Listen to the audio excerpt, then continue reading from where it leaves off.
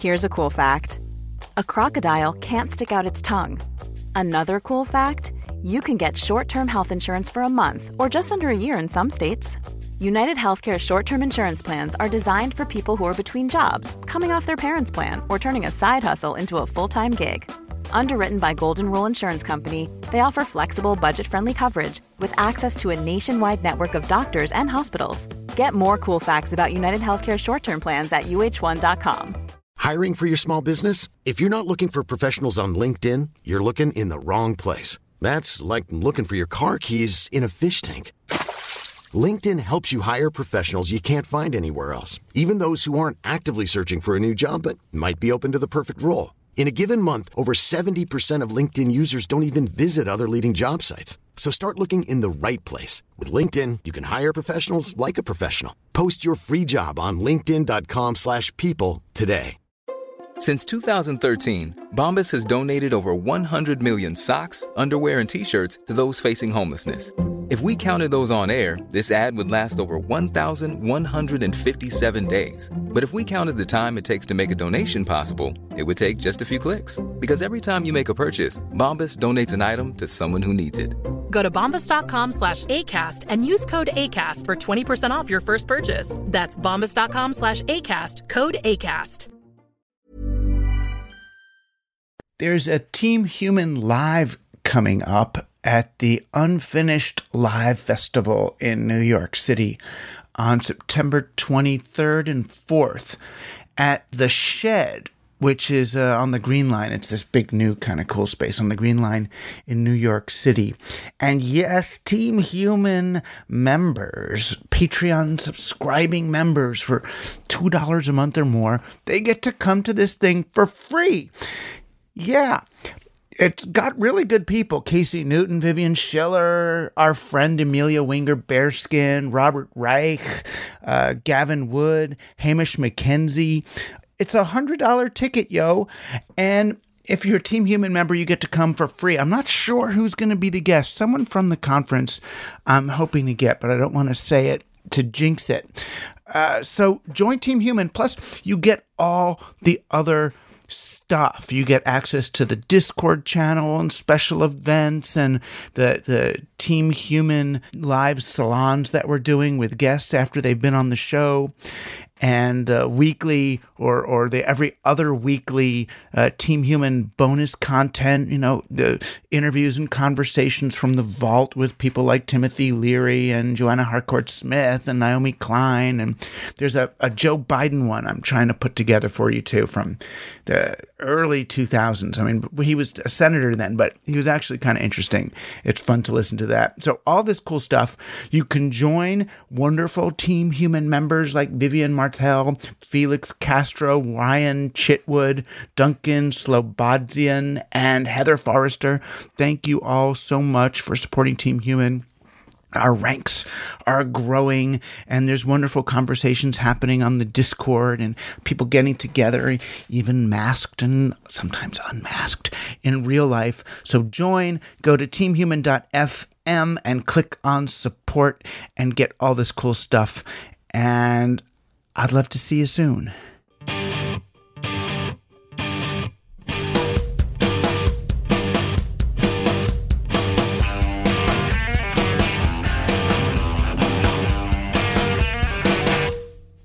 You're on Team Human, Conscious Intervention in the Machine. This is where we challenge ourselves to develop a comportment appropriate to the occasion of our own and one another's incarnation. We are embodied, at least for a time, so let's make the most of this opportunity by finding the others and engaging with them as if they mattered even more to us than we do to ourselves, because they really are just us.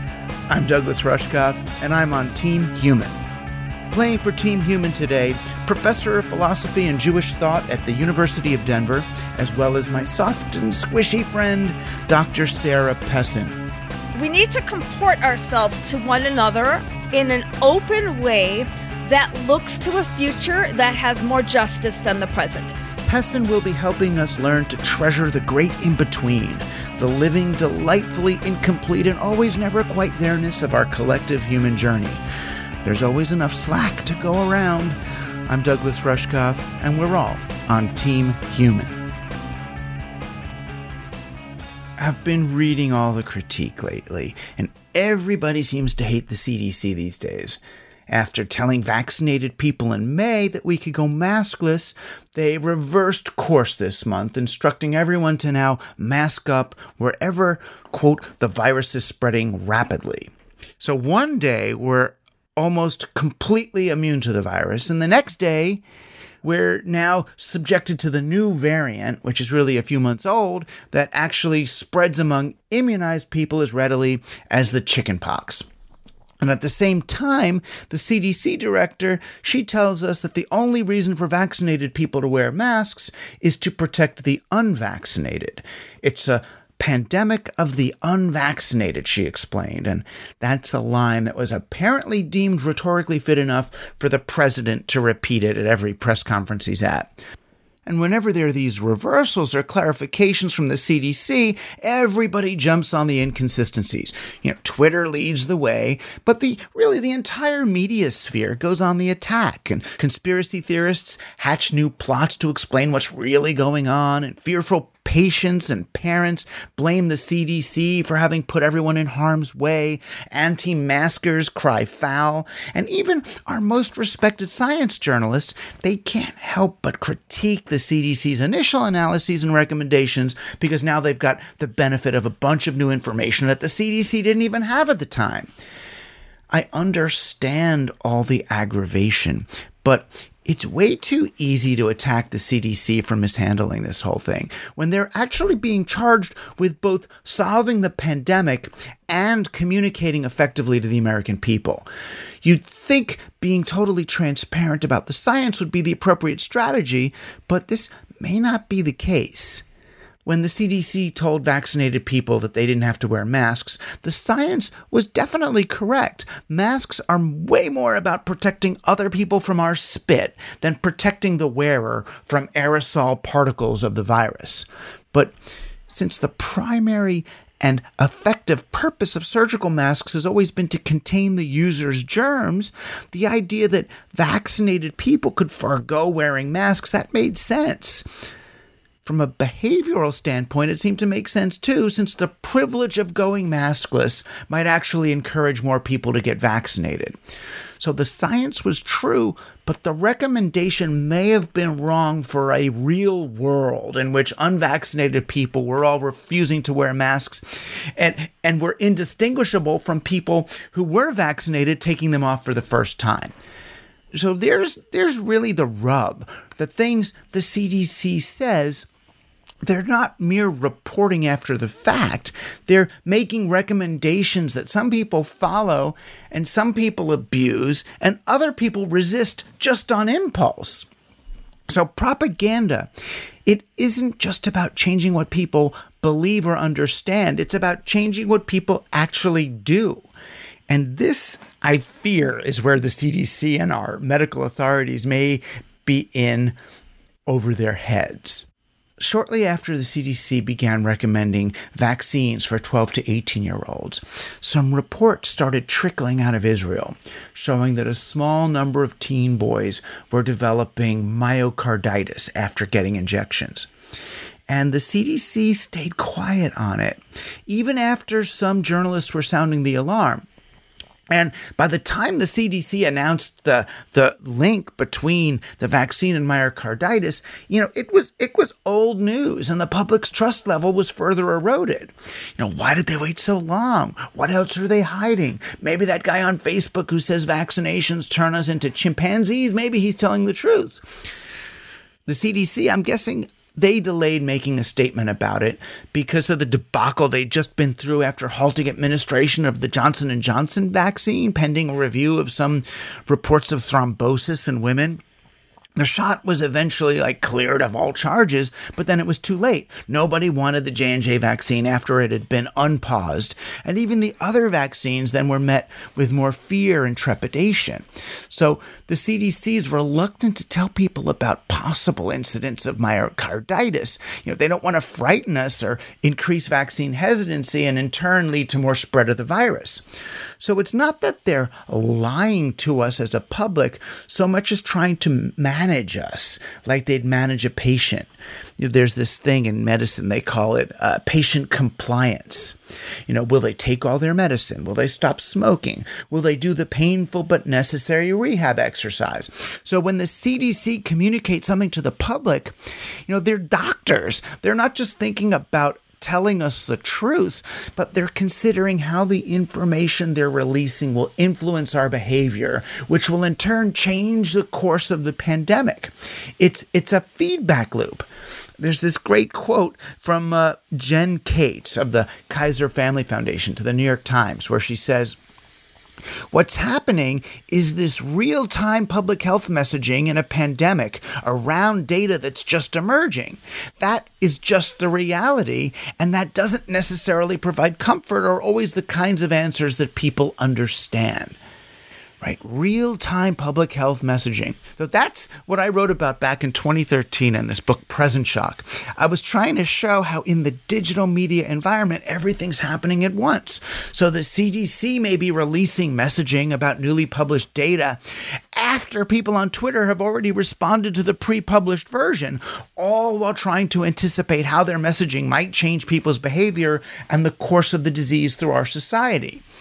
So that's a pretty complex communication task, even for seasoned public relations specialists. But for a group of, epidemiologists, whatever we call them, I'd venture that's impossible. Walter Lippmann, the father of public relations, I think he may have been right. Perhaps a council of experts should be determining the best, most scientifically grounded path forward. But then a totally separate group of people, the public relations specialists, they have to be in charge of what Lippmann called manufacturing consent for those policies. The assumption in that case would be that we regular people can't quite handle the truth. Now, I'm not sure I agree with that sentiment, but boy, I'd sure love to live in a world where I don't necessarily need to understand the whole truth about everything.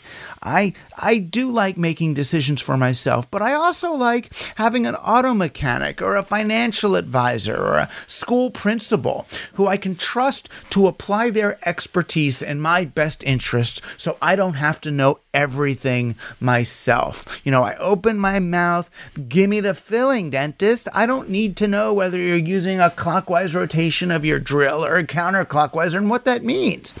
The CDC, they can't both do everything right and manage a real-time communications challenge of this magnitude in such a hostile environment. I honestly believe the best thing we can do moving forward is ask ourselves how every article we write, every post we like, or every sentence we tweet, how it impacts the communications environment in which we are all enmeshed. And those poor folks at the CDC who are now so busy second-guessing everything they say lest it trigger one of our attacks. A little bit of slack right now goes a whole long way.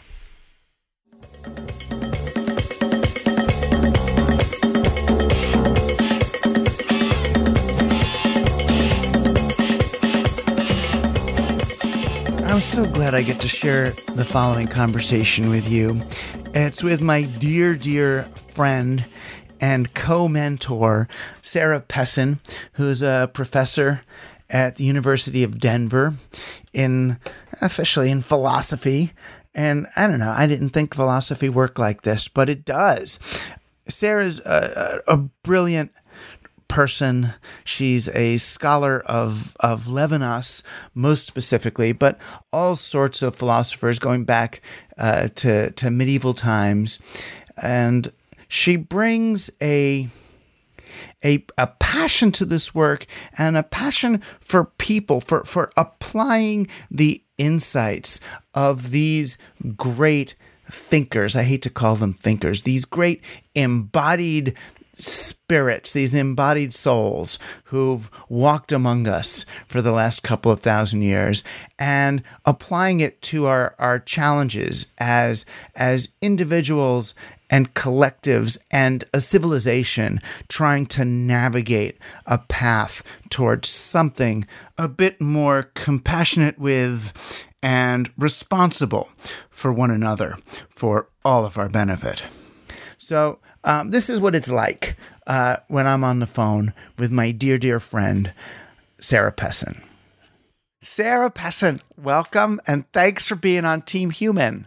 Thank you so much. I'm excited. For background, I guess, so I met you, I believe, when I was on the tour for Present Shock. I believe that to be true.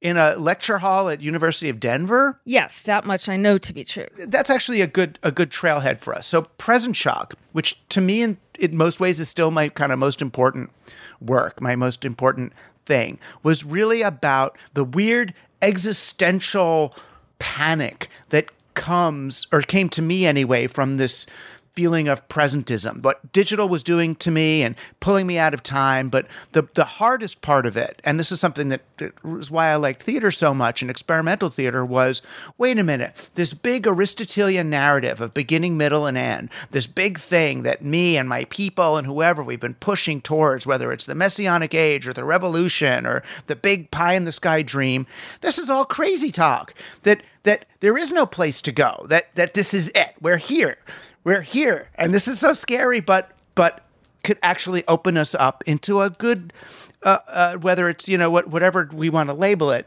it can open us up to a much more, I don't want to say even positive, but a deeper, richer experience of everything around us.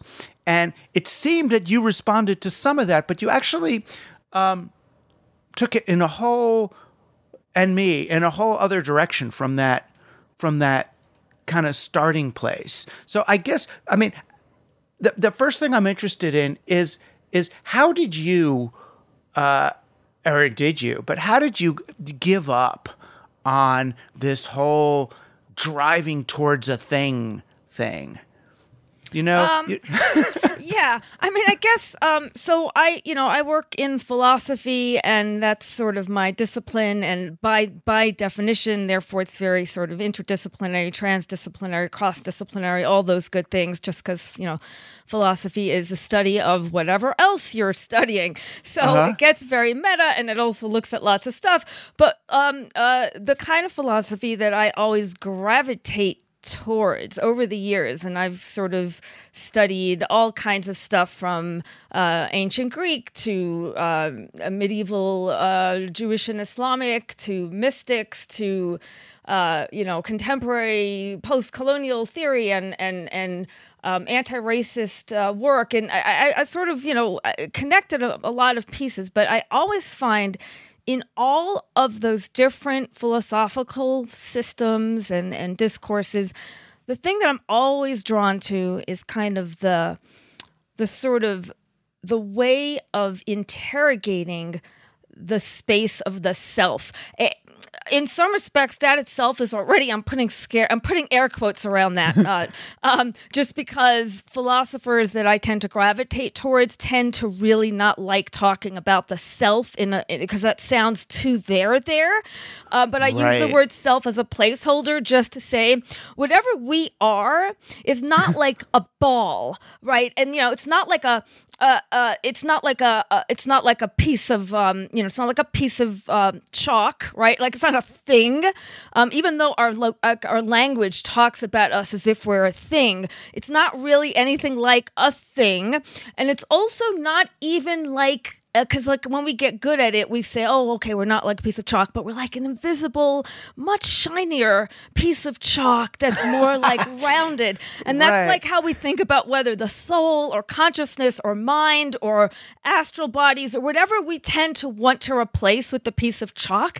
It's still a thing. It's just an abstract, like it might be a Tasmanian devil swirling thing. Correct. Or a shiny thinking, nebulous soul thing, floaty thing, disembodied thing. It's a floaty thing. Although of the ones that you said, one of them stands out that's going to take me in the direction of sort of where we were just starting a minute ago. The Tasmanian Devil one, that's the one that I like because it's unlike the other stuff. The other stuff, the shiny stuff, the sparkly stuff, the woo, it's like a big puffy like cloud thingy. What those all still have in common is like, I do this whenever I talk to myself. Like I put my hand, I'm making a hand, like a globular shape with my hands. Yeah. Like they all are there, but see-through and shiny and very, very fluffy. But the Tasmanian Devil one, that's what all the philosophers that I like have in common, which is kind of like the classic picture drawing of an atom, but like a Tasmanian devil, there's a lot of movement. Right. The Tasmanian Devil was a Warner Brothers cartoon character, and he would spin really rapidly, and he'd look like a tornado when he was moving until he got somewhere else. So it's like an active thing. You can't see him. You can't take a picture of him. You've got to see him in motion. Yeah. Right. So he's constantly just swirling and moving. So in a way, all the philosophers that I gravitate towards, even though some of them are happy to sort of use words like the human subject, and some of them are like, no, I don't even want to use that term. I'll use the word human subjectivity. In English, human subjectivity tends to mean that we're so subjective and we don't know what we're talking about, which is an interesting feature that English language reveals, a sort of disinclination to this way of thinking. But if we just say human subjectivity, which is to say like the subject marker, it's at best, in the philosophers that I like, even the ones who don't like to use the words of any kind to point to it, they all are like a Tasmanian devil sense of the self. And so there's a lot going on, and it's not a thing, and it's not a see-through thing, and yet the very proof that there's some there, even in the whole swirl, is this second, like right now. Like this is proof, right? What we're doing right now, like interchange, communication is proof that there's something there that's worth talking about, right? I mean, so but what's interesting about present shock is that on the one hand, there's a kind of swirly intensity that you talk about in present shock and that you call digiphrenia, and you know, and that's a bad kind of Tasmanian deviling. Right. But what I found so fascinating when I was reading your work is that you were the first thinker where I was like, oh wow, you were showing that there is a kind of Tasmanian devilness to our current moment and to the way we live, which is terrible and toxic. And yet, the antidote is a different kind of Tasmanian devil. And so it's not as if the antidote to like the present shock swirl is some kind of and for some it is, but for me it's not, that the antidote would just be like really chilling out and just trying to like sit more. I get that, but that's in case it's not clear, that's not my mode. Right. Some form of withdrawal maybe. Yeah. Or not even withdrawal, just even like, taking, relaxing, or I can't even find the words, like whatever, some people relax, I think, or whatever, that's fine. I'm not against relaxing. I don't have that particular mode. Right. So the alternative to the present shock is there's a few alternatives to the present shock. One of them, which is I think the more common one, which is still very elusive and people try to do, is like to tune out and meditate and find a space and find a centering and sit in nature. I'm not saying those are bad things. That's lovely. That is one alternative. Right. Nice work if you can get it. Yeah. Nice work if you can get it. Right. And the other one is also nice work if you can get it, but it's like a totally different thing. And it's the thing that I'm most interested in. And we don't really have words for talking about it in our culture. It's a different mode of sort of like swirling intensity. It doesn't necessarily have to be like meditative. It doesn't necessarily have to take place in nature. It doesn't necessarily have any of those other elements. It could, but it needn't. It's a way of sort of interrogating the very fact that what we are is, first of all, not made up of all of the gadgets that are distracting us, as you teach us, but it's also not made up of anything specific that we can't maneuver. It's this complex interplay, like we can't change it completely, but it's this very mobile interchange between all of our past memories, all of our future hopes. It's such a dynamic matrix to sort of sit with. Again, when you sit in a meditative space or outside under a tree, like I totally get it, that's one headspace. But a different headspace is like playing like hard rock guitar with your own reality, which is to say like your memories and your hopes. Just let's start with those two. Yeah. That's what you are. You're not a piece of chalk. You're not, actually Sartre says you're not a cauliflower. So that's his version of the piece of chalk. I usually say cauliflower when I think about this, but for some reason I said chalk. You're not a head of cauliflower. You're not a piece of chalk. You're not a see-through version of any of those things. And actually what you are is this huge, intense energy space of, let's just say, starting alone with your memories and your hopes. That's big. I mean, as anybody who's even been through psychotherapy even would know, even on a superficial level, if you change, you can basically time travel in a certain way by adjusting the way you remember certain things. And I don't mean fooling yourself way, but like I could look back at something, oh, this thing that I did when I was 9, and I look back at it and I've always seen it as when I was so naughty and so wrong, and that means I'm this horrible person. And I could look back at it now and say, well, wait a minute, take those judgments off. Look at this weird, creative, wonderful kid trying to figure out, how this thing worked by breaking it and getting in trouble. But all of a sudden it becomes like, oh, that's baby Einstein. That's not baby Charlie Manson. Yeah. Right. I mean, so there's that's an interesting, connection with psychotherapy.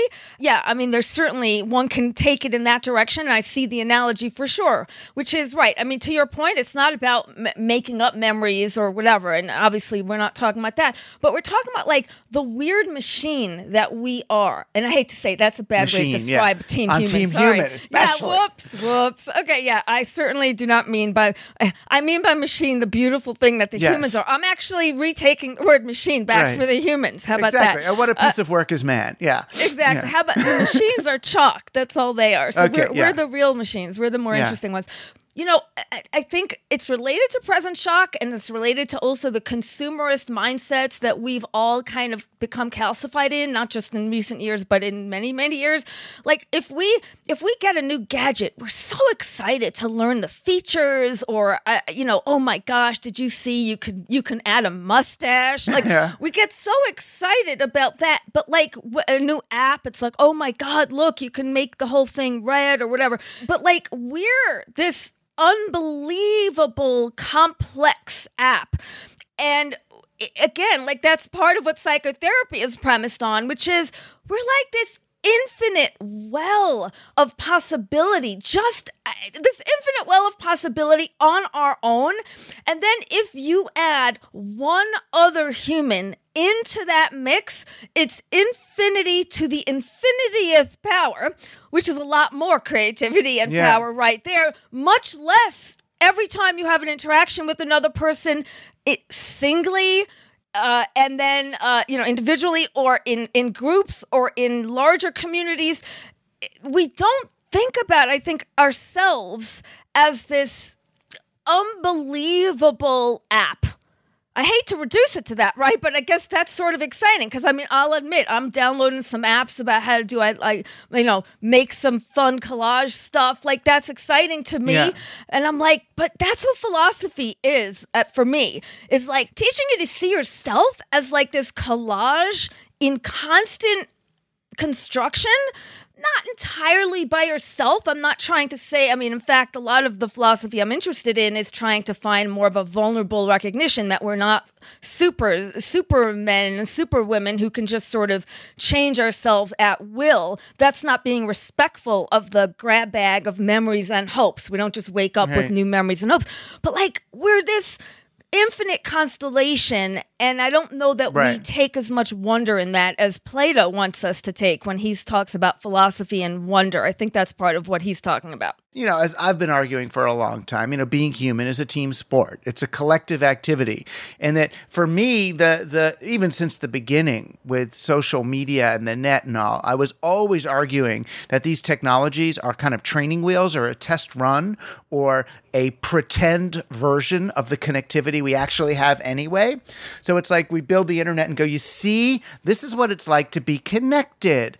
Now, you are connected, so you can Right. in many ways you can go offline and enjoy each other again. But the other thing about the net that was so interesting to me and ties me back to your work, if our face-to-face engagement with one another is the gateway, right, to infinity, to experience, to understanding, to joy, to mutual ecstasy, to everything, then it seems to be that what I've been doing in response to that is taking my eyes off the prize, to quote a great civil rights warrior, off the sort of ends justifies the means journey towards the great human revolution or renaissance, and much more onto, and this is a word I got from you, my comportment. Because if the infinity is in this face-to-face, here we are, then the only impact, the only lever, the only way I can modulate or enhance or affect that experience is how I'm bringing myself to it. Do you know what I mean? And how I am with you is all I have to work on. In a way, right. The comportment, which is a term that I use to help emphasize sort of the distinction between like the content versus the comportment. I found it helpful when thinking about relationship between your work and McLuhan's to actually kind of do a little bit of a progression. So if I'm summarizing this right, like in a McLuhan context, McLuhan moves us from thinking about content to thinking about context. Your work moves from thinking about context to thinking about contact between Right. people. And then in the conversations, when I was first reading your work, I thought, wait, no, it's not just the contact. It's the comportment that we have with the contact. And then the more I read of your work, the more I realized that you're interested, of course, in that, so that it's not so much a revision of your view as it is a sort of pulling out of something that's tacit in there. So in that Right. respect, it's not just about the content. It's not just about the context. It's not even just about the contact with the other humans, because as we all know, contact with other humans could be awful, right? I mean, that's not, Right. given my particular family's background, I don't particularly get the general sense that, oh, it's another Right. human. This is going to work out really well. Like, that's not my first thought, to be Yeah. honest. But there is nonetheless a kind of radical hope. It's a kind of encounter with another person that has this radical hope sense that, and to go back to your concept of time travel, there is a way that if I bring a certain responsible comportment, a sense that I owe everything to this other human. What does that mean? I don't know, but it's amazing. Right. It's not a patronizing like, oh, I'm like responsible for them as a teacher, parent, superior. It's something beneath those things, right? It's Yeah. like this poetic pulsing sense that's not about, because right, in normal English, when we say you're responsible for someone, it means that you better now, do these certain things.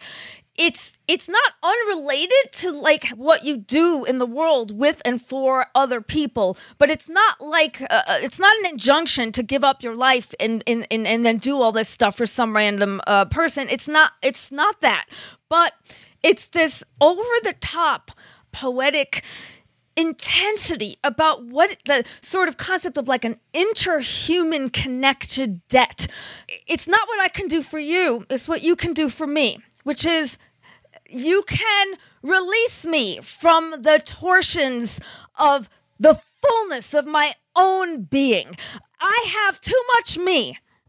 Right, but if you're going to do that, that also means when you encounter the other, you better damn well rise to the occasion. There's another there. So being responsible is almost like being responsible not to that person solely, but to the moment. We're here. It's like, you're going to meet, you're going to meet Dalai Lama, you're going to meet Muhammad Ali, you're going to meet, Right. And everybody is that. That's the point. We have such a culture that revolves around fame and celebrity. And whether it's, Hollywood or whether it's spiritual leaders. So it's not the content is not the problem, right? I mean, because you could have a great musician where oh my God, this is the best music ever. So I'm not worried about that. And you could have an amazing spiritual teacher where it's like, oh my gosh, this is amazing. And this is really good for everyone. Okay. So that's the content piece. That's great. But back to comportment, we idolize people in a way which actually breaks us. We idolize people in a way such that we don't have the same. Maybe this is so obvious, but it's not obvious to the way we would want to hope to experience each other, which is, it's like, oh, are you important? No, I'm not here. Like, right, what? You're not worth my time. You can't help my career. You can't help my, you're not going to get, fuck it. Move on. Next. Right. But even go, like, those are like cognitive thoughts that one might actually have, but like go even to the more visceral level of like the enthusiasm or like the unbridled, I mean, frankly, it's a kind of trembling. It's not even just, it's positive, it's negative, it's terrifying. It's like the word awesome in all of its meanings. It is filled with terror and anticipation because the whole world can open up just based on what's about to be, not just on the fact that this person might bring all kinds of new opportunities into your world, but in the sense that this person, like every person, opens you up to your own capacity to be released from yourself. And interestingly, the irony there is the people we meet in our lives, like I was talking with Duncan Trussell about when he first met Ram Dass, or, for me, when I first met Nelson Mandela, there are these people that are very special and we're so excited to meet them. But then when you think about what is it about them that is so magical? It's that they're doing what you're saying. They're so interested in the potential for liberation or opening by meeting you that they engage with you in this way that seems so enlightened and special, like a teacher, but they're not. They're like the ultimate student coming to you for, as if you're the Buddha. Look, there's a lot of different ways to take this idea that the person you meet, every person you meet is the Buddha, right? Like, imagine that, like, right? We don't have access to that. And that's because of the culture that we've built. In other words, I challenge everyone right now, spend 5 hours tomorrow. And for those 5 hours, truly try to imagine that everyone is the Buddha. Like that, we probably couldn't even do it because we don't believe that at all. Like we just do not believe that's possible. No, they're not the Buddha. They're an asshole. They're an asshole. Right. We don't have the capacity. They probably are, though. They probably are an asshole. Right. There's a whole tradition that, like, I think in various traditions, in Judaism too, there's this sense that, like, the prophet Elijah is whoever. You don't know who it is. It's like, exactly. So it's the same kind of idea. Imagine that every person is somehow this opening space. And I don't mean that every person is your new best friend, which is so funny because that's one of the ways that we can translate what I'm saying. Okay, so what this woman is saying is that tomorrow I should befriend everyone I meet for the next 5 hours. No! Who said you should befriend the Buddha? That is not an appropriate response to meeting the Buddha. Well, you're supposed to kill the Buddha when you meet him, I thought. You know what? That's a deep teaching, which I assume has something to do with you're supposed to disrupt open. Your entire world is supposed to collapse out from under you. You're really killing yourself in a way, in the sense of you're recognizing that you're an endless, bottomless pit, that you are, he is you inside, whatever. It's this opening.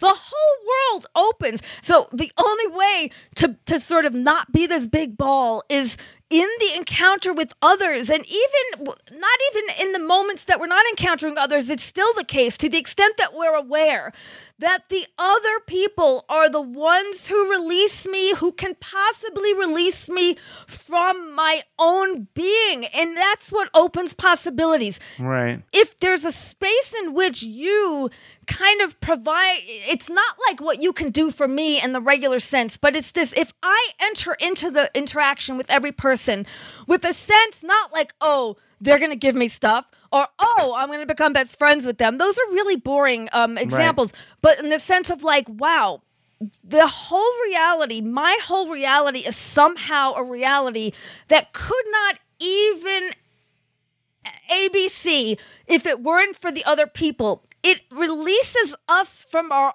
own sort of calcified realities and our calcified connections from our own past. So that's the real time travel. We become released from the spaces, from our own spaces that have held us in. Right. That's what it means that you're supposed to kill the Buddha when you meet him.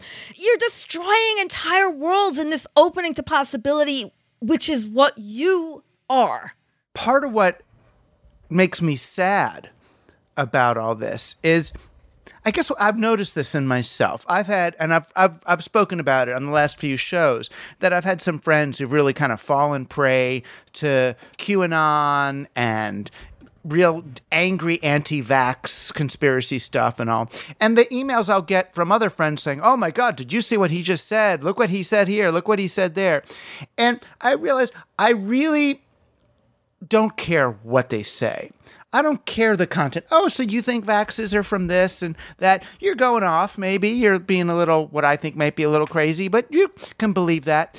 That's not the part that makes me sad. The part that makes me sad, the part that makes me feel like I've lost the person, is the comportment, is the anger and intransigence and stiffness with which they express themselves, that certainty. It's even, I'm just as upset by certainty from people I agree with as certainty from people I don't.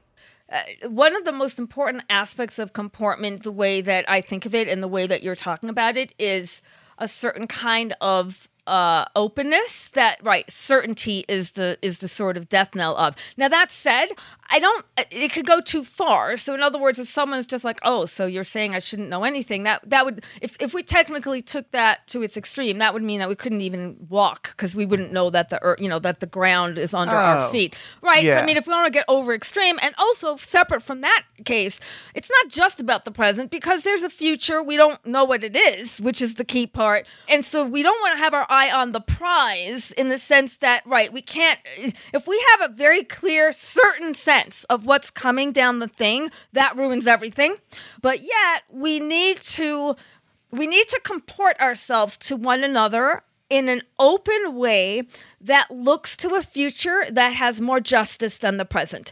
So it's not even just like, oh, I'm just going to live in the moment, because to me, just living in the moment could actually devolve into nonsense and into also dangerous sort of lack of care for others and etc. Do you honestly believe we are moving toward a future with more justice than the present? I'm worried that we're doing the opposite. Right. So there's three things. One, we should totally look to the climate change and other kinds of sciences of that sort, and not just resign ourselves to the Titanic going down, but we should be like really coming up with solutions that are not going to have the Titanic go down. And I mean, I hope that there are some of those. So that's one, full stop. Two, then in the remaining places between the humans, there's two other buckets. One is, to your point, even if something is equivalent to the Titanic going down, hopefully, again, back to the first point, we mitigate that, et cetera, et cetera. The second point is not designed to take away from the first point, which is do everything we can to stop that from happening. But when it comes to the other humans, right, what we're doing with each other, even through horrible times, is a different time. It's a time of humans. Time is not one thing. And so you're talking about time travel. We have a lot of ways of thinking about time travel in science fiction ways where we're going through, or I don't know, maybe it's coming to science ways where we're going through wormholes in different space mobiles. Is that what they're called? Spaceships, I think. Yes. Yeah. So we have we get very imaginative about getting into a thing, back to our cauliflower thinking. We're a thing, we're going to get into another thing, and we're going to go through another thing to go into the past or go into the future. But like, to your point about what we do with each other, that's the opening. Like, there's no things. It's the way we comport ourselves openly in an open space with the others. I would add, with this sense that we are deeply interrelated through a responsibility, and that the only way our own most potentials can even exist is through a kind of alleviation that the other already has always brought me, and for whom and to whom I owe. That modality for me is always at the bottom, but that's not inconsistent with these playful openings, the openings that we have when we speak and when we interact. That's time travel right there. Yeah, it's interesting because, I mean, as we talk about it, to me, it starts to feel like I started by talking about, okay, people who have this really firm goal, that they know where things are going, or we want to get there, us and the prize get to there. Then there are these people who think we really came from somewhere. This God made us, created us for this reason. There's a sense of, an equal sense of inevitability coming from the past. Then there are these people like my friends who've gotten like too deep into QAnon or this or that, who get certain about their belief. It's certain. And all of them are kind of Oak Tree compared to River Reed ways of being, if you know what I mean. Like, I'm certain about the future, I'm certain about my past, I'm certain of what I believe in, or I'm Richard Dawkins and those guys, you know, the scientism believers where it's atoms, consciousness, life comes from atoms, consciousness comes from life, it's an emergent phenomenon, it's not real, blah, blah, blah.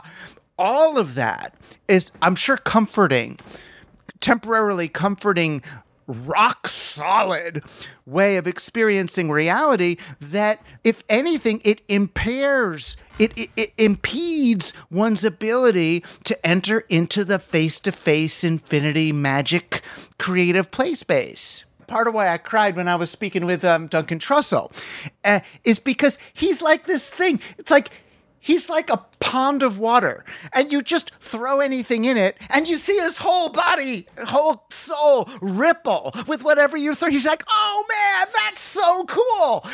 And it's just like, that's so fun to watch and be with and make happen. Right. But there's two contents, I guess. There's a content at the beginning, and if the comportment becomes too hardened, again, unless we're talking about physics, I get it. Like, right. But like with many other pieces, if it becomes too hardened, what scientific method is that allows for us to fly in airplanes is actually a lot, like, it's not a hardened comportment, actually. It's totally the opposite. It's the opposite, right. There are asshole scientists, just as there are asshole spiritualists, and but there's scientists like William Sofke, who I had on this show, who's a true, rigorous friggin' scientist about the brain and sound and all that, but he's so open and so soft and so loving. It's a different thing. One would actually have to argue that a really good scientist, even if they're an asshole on the street, has to be open in the lab. Otherwise, they're a bad scientist, right? Open, risk-taking. They're open. I mean, I imagine someone like Einstein was walking around ready to have his whole understanding of reality smashed at any moment. Yeah, that's really interesting because, right, like in some respects, like there is like what, we've talked about sometimes, like this scientistic kind of mindset, which just says like everything is only science and nothing else. Everything else is made up. That's a mistake of a kind that's related to a comportment of a certain kind. But even that person, if they're a good scientist, which I'll believe they are, which is why they got so excited about atoms and whatever and proton things in the first place, philosophy science on scientific method is actually quite amazing in terms of the openings and the notion that, Thomas Kuhn and paradigm shifts, to your point, that the scientist might Right. Well, it's actually interesting. It's both things. On the one hand, like you said, Einstein is maybe thinking at every minute that the whole earth can shift from under him, which I think is definitely a good trait of a scientist, as well as of a magician, as well as of a storyteller, as well as of a spiritual person.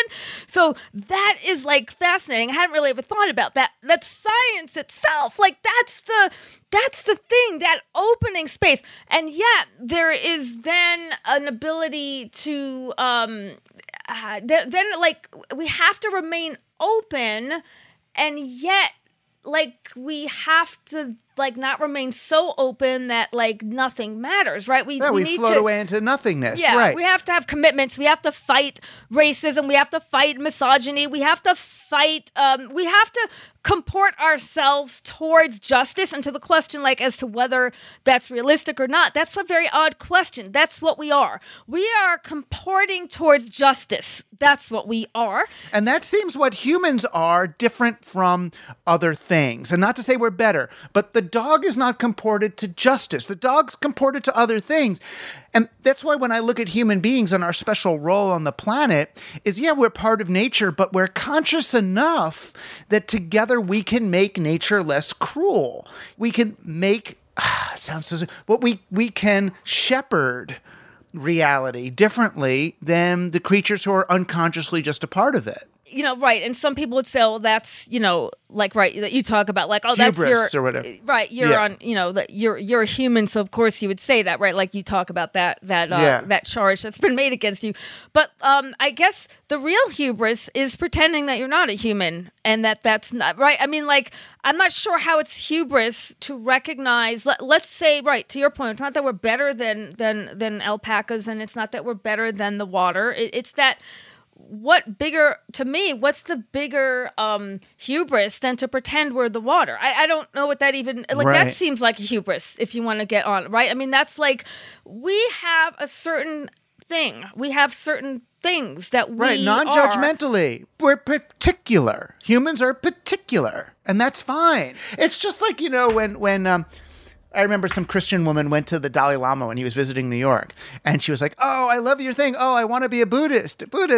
And he goes, well, what are you now? And she goes, I'm a Christian. He goes, oh, be a Christian. There's more than enough Buddhists already, you know? Right. And I kind of love that whole thing of, you're this thing. Why be, it's beautiful that you want to, you know, find something in Buddhism. And I'm sure he didn't, you know, tell her not to read anything, but this idea that, oh, that now we've got to become a rock, or now I've got to become a tree. It's like, no, you know, I'm a human, and people always say to me, oh, you know, what if it's a virtual reality? What if this isn't real? What if it's that? Say, well, it's pretty damn good. I'm going to accept my experience of reality at face value, because that's already overwhelming and confusing enough. I mean, look, in life, we often need to change to a different, you know, group in order to kind of push us forward. Like, so that's very important from a sociological, psychological, embodied perspective. It's like, I get that sometimes we're with a group and in a situation where we need the strength of a frame to pull us out of our current frame. So that's totally the case. I feel like you had Grant Morrison on the show a while ago, and he talked about this really nice, like this infinite expanse that, like, you know, that these, he was saying that, like, it's not so much about what all these cauliflowers out there, right? I don't think he put it that way. I'm putting it that way. But it's like this infinite expanse in here. The more we have access to that, it does suggest, like, well, you know, when Dalai Lama says, no, I mean, you're fine where you are. Not because he's telling you that your current practice is fulfilling and opening and good, but because he's trying to tell you that you have the entire universe right there every morning when you wake up. And it's not, look, I don't want to be simplistic. People have illness, people have poverty, people deal with systemic structures of all kinds of inequities in all kinds of ways. So I'm not trying to be simplistic that everyone wakes up on equal playing field. But part of the experience of being this human constellation, even if it's just sort of a constellation of atoms and nothing more sort of mysterious coming from on high or from behind or from in front, however this constellation works, it works in such a way that we can open up a different experience for ourselves on our best days in a way that doesn't actually need to take all of the direction from just this book or this movement or this, tradition. Those are all tools. You're the orchestra leader. Like, you're the one in the orchestra place, and like to envision your world, even if there's not a lot of fancy tools around. You have a kind of capacity to change and open for yourself and then also for the world. And when we think about, something's already been foretold, that's coming down the pike, or, whether it's pushing us from behind or pulling us from in front, that's not good. Those are two examples of cauliflower talk. Those are two examples that say, something has already been scripted. I'm just this thing in the script, and I'm being bandied around like on a wave that's taking me somewhere. I have absolutely no control over it. Now, look, of course, there are aspects we don't have control over. Yeah, but it's the big word. It's the big word in certainly in the tech theory worlds where I live. The big word these days is inevitable. It's inevitability, the inevitable blockchain, the inevitable digital, the inevitable AI, the inevitable merging of humans and machines. And my only response to that is nothing is inevitable. Everything's evitable. Everything's evitable. Look, this isn't a simplistic sense that, like, again, I go back to the vulnerability and fragility, which is where I start. I worry in the other direction that, like, certain kinds of movements and people and whatever have a sense that everything is like, we could just start everything from scratch. We could go to another planet and start there. Right. I have no doubt we can do that. But that, to me, is not sufficiently vulnerable thinking about, like, where are we? What are the current... This is not about waking up in the morning and saying, you know what? I really would love to live a more fun life. So let me just pretend nothing is happening. And, they were talking and said, I should just like dig into my own well and just come up with whatever. So now instead of caring about anything or anyone, I'm just going to, whatever. I'm just going to do my own thing and not worry about anything else. Yeah. We're not plankton. Like, that's not part of, again, back to loving us. The idea that we wake up with a worry about the actual world that we have created. If you look at various traditions of critical theory, critical race theory, critical feminist, indigenous studies, and various kinds of, whether it's from the sort of from decades ago or currently, what they all have in common is, again, this razor edge. On the one hand, of course, there's a bunch of stuff that has already happened. Like, they would be criminal, honestly, to not take that as part of your daily experience. Like, that's not okay to just, for me, it's not okay to just wake up and say, I'm just gonna do my own thing and not worry about anything because, look, I have an infinite well inside of me. That's not what I'm talking about. So the critical theory is about absolutely wrestling with the soup that you're already in, that you probably had no hand in, right? I mean, I think a lot of sort of somewhat iffy political statements that come out during these complex times where people say, like, about racism, they're like, well, I didn't do it. Why am I responsible for it? That's something that maybe a 3-year-old says. Like, the idea that you personally did not invent slavery is a very thin argument for why you shouldn't worry about the systemic racism that is here. Like, I find that to be a very, very childish argument. It's similar when, let's say, if I ever, which I do not, I love my students, but like the idea that a student would come into philosophy of religion class. One time, one student did this. It was exhausting for everyone, who just kept saying, but there's no proof for the existence of God. It was like, oh my God. Like, okay, we get that. Like, shut up. Like, I understand there's no proof for the existence of God. If there was, I wouldn't be interested in God. How about that? Like, right. Every really interesting religious thinker does not think that, some of them a long time ago thought there was proof of the existence of God. And my most charitable reading of them, I assume that they were like being a little bit poetic about that. There's no proof of the existence of God, obviously. That's not related to the point. So the idea being that, like, when somebody comes in and says, oh, well, I didn't myself, I'm not responsible. I didn't do slavery, so why am I having to deal with it? That's what a third grade, like a 3-year-old, not even a third grader, I'll give them more credit, a 3-year-old would say. The idea that we are responsible for things that we did not create by our own hand is part of what we are. Right, and it goes to the same kind of the weird refusal of people to engage in productive conversations about how do we work together to reduce the risk of COVID and things like that, that people are making arguments that are basically like, look, why do I have to stop at a red light? Why do we have public libraries? It's like the basic foundations of organized life together are actually being questioned by these kind of childlike stabs at a fantasy of independence from this interdependent reality that we're enmeshed in. Right. And here's that razor's edge, which is on the one hand, right, you can't just be like, oh, what, hey, whatever.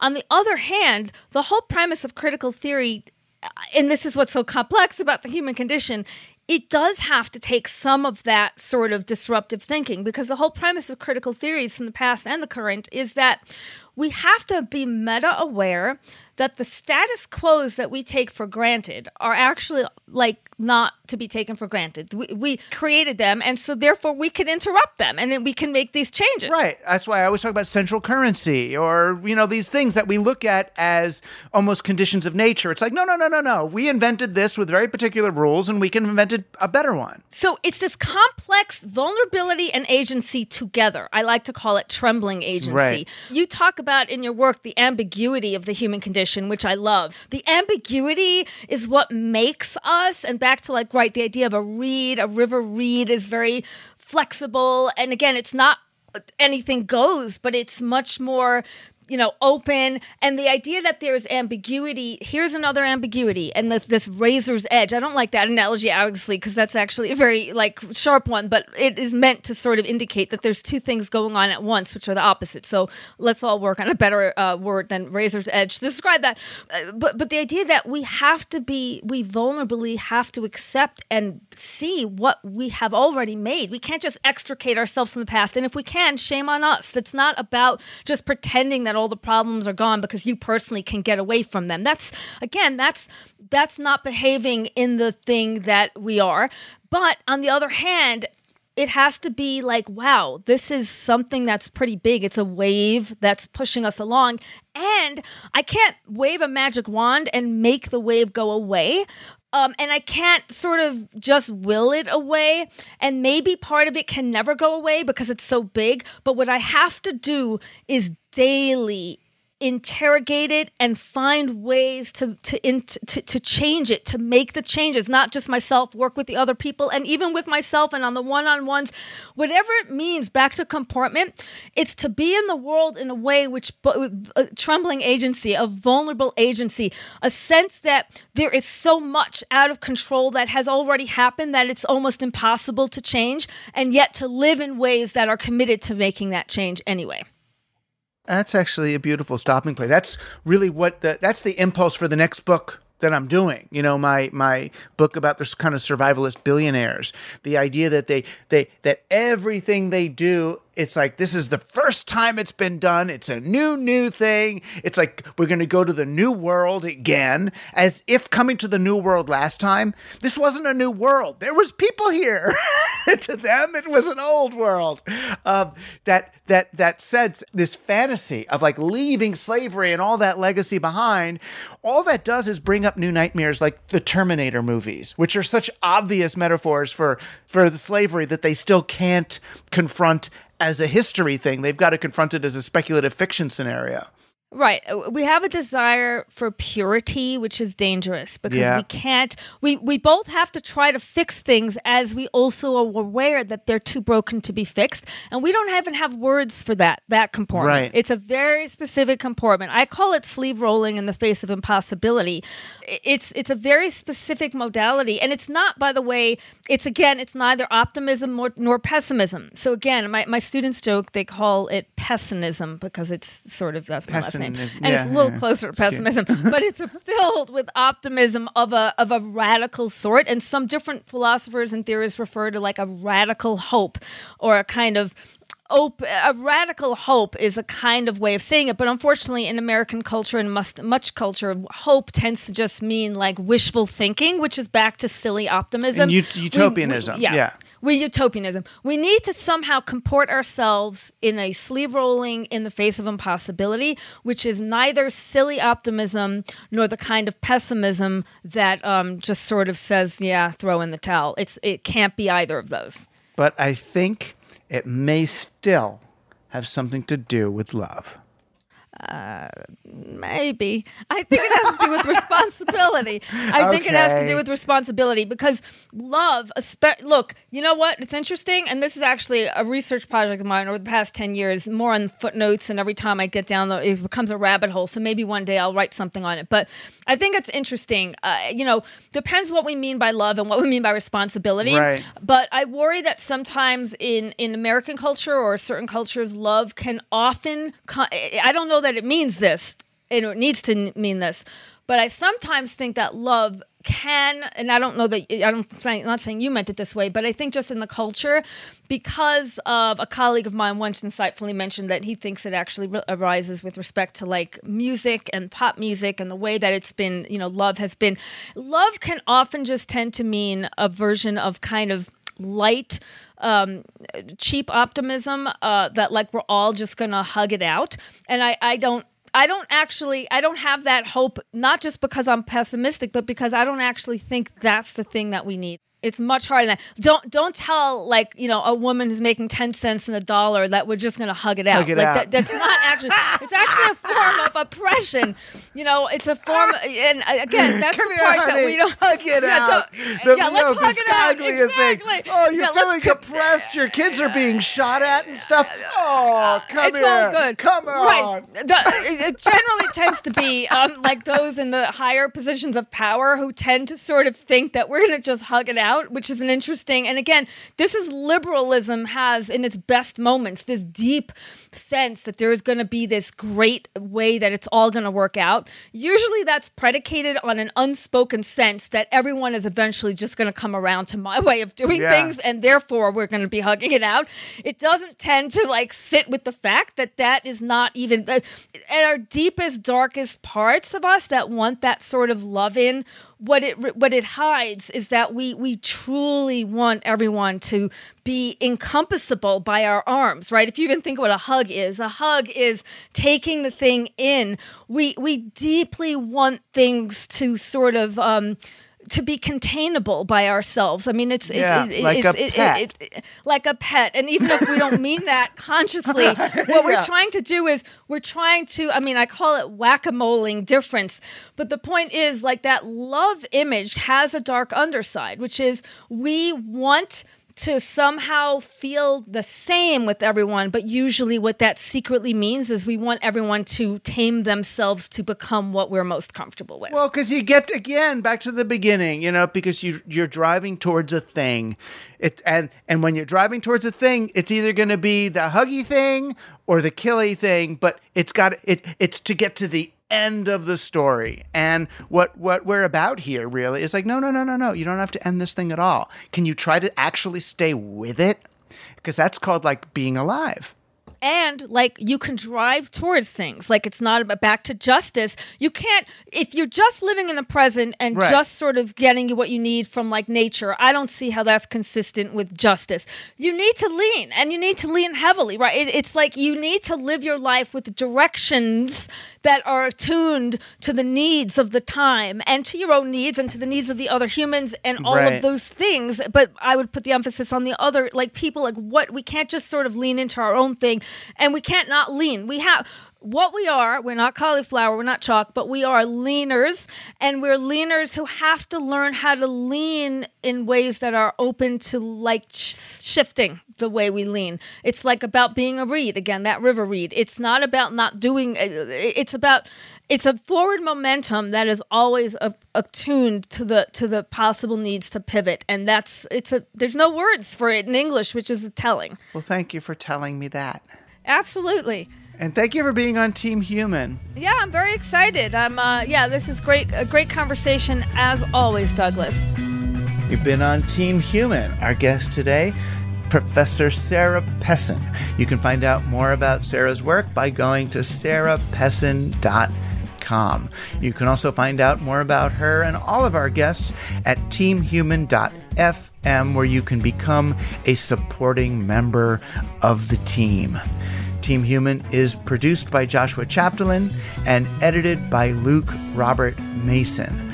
I'm Douglas Rushkoff, and you've been on Team Human, our last best hope for peeps.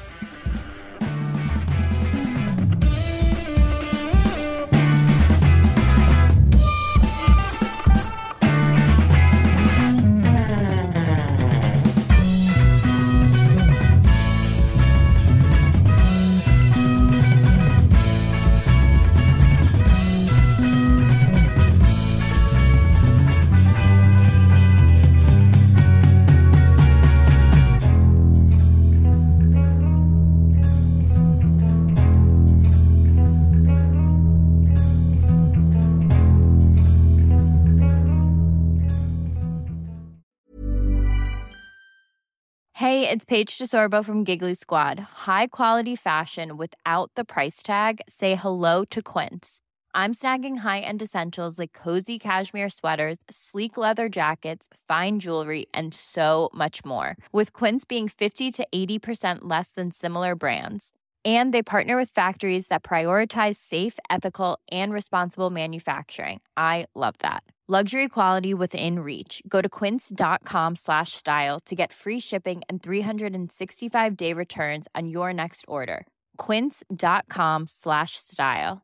Mom deserves the best, and there's no better place to shop for Mother's Day than Whole Foods Market. They're your destination for unbeatable savings, from premium gifts to show-stopping flowers and irresistible desserts. Start by saving 33% with Prime on all body care and candles. Then get a 15-stem bunch of tulips for just $9.99 each with Prime. Round out Mom's menu with festive rosé, irresistible berry chantilly cake, and more special treats. Come celebrate Mother's Day at Whole Foods Market.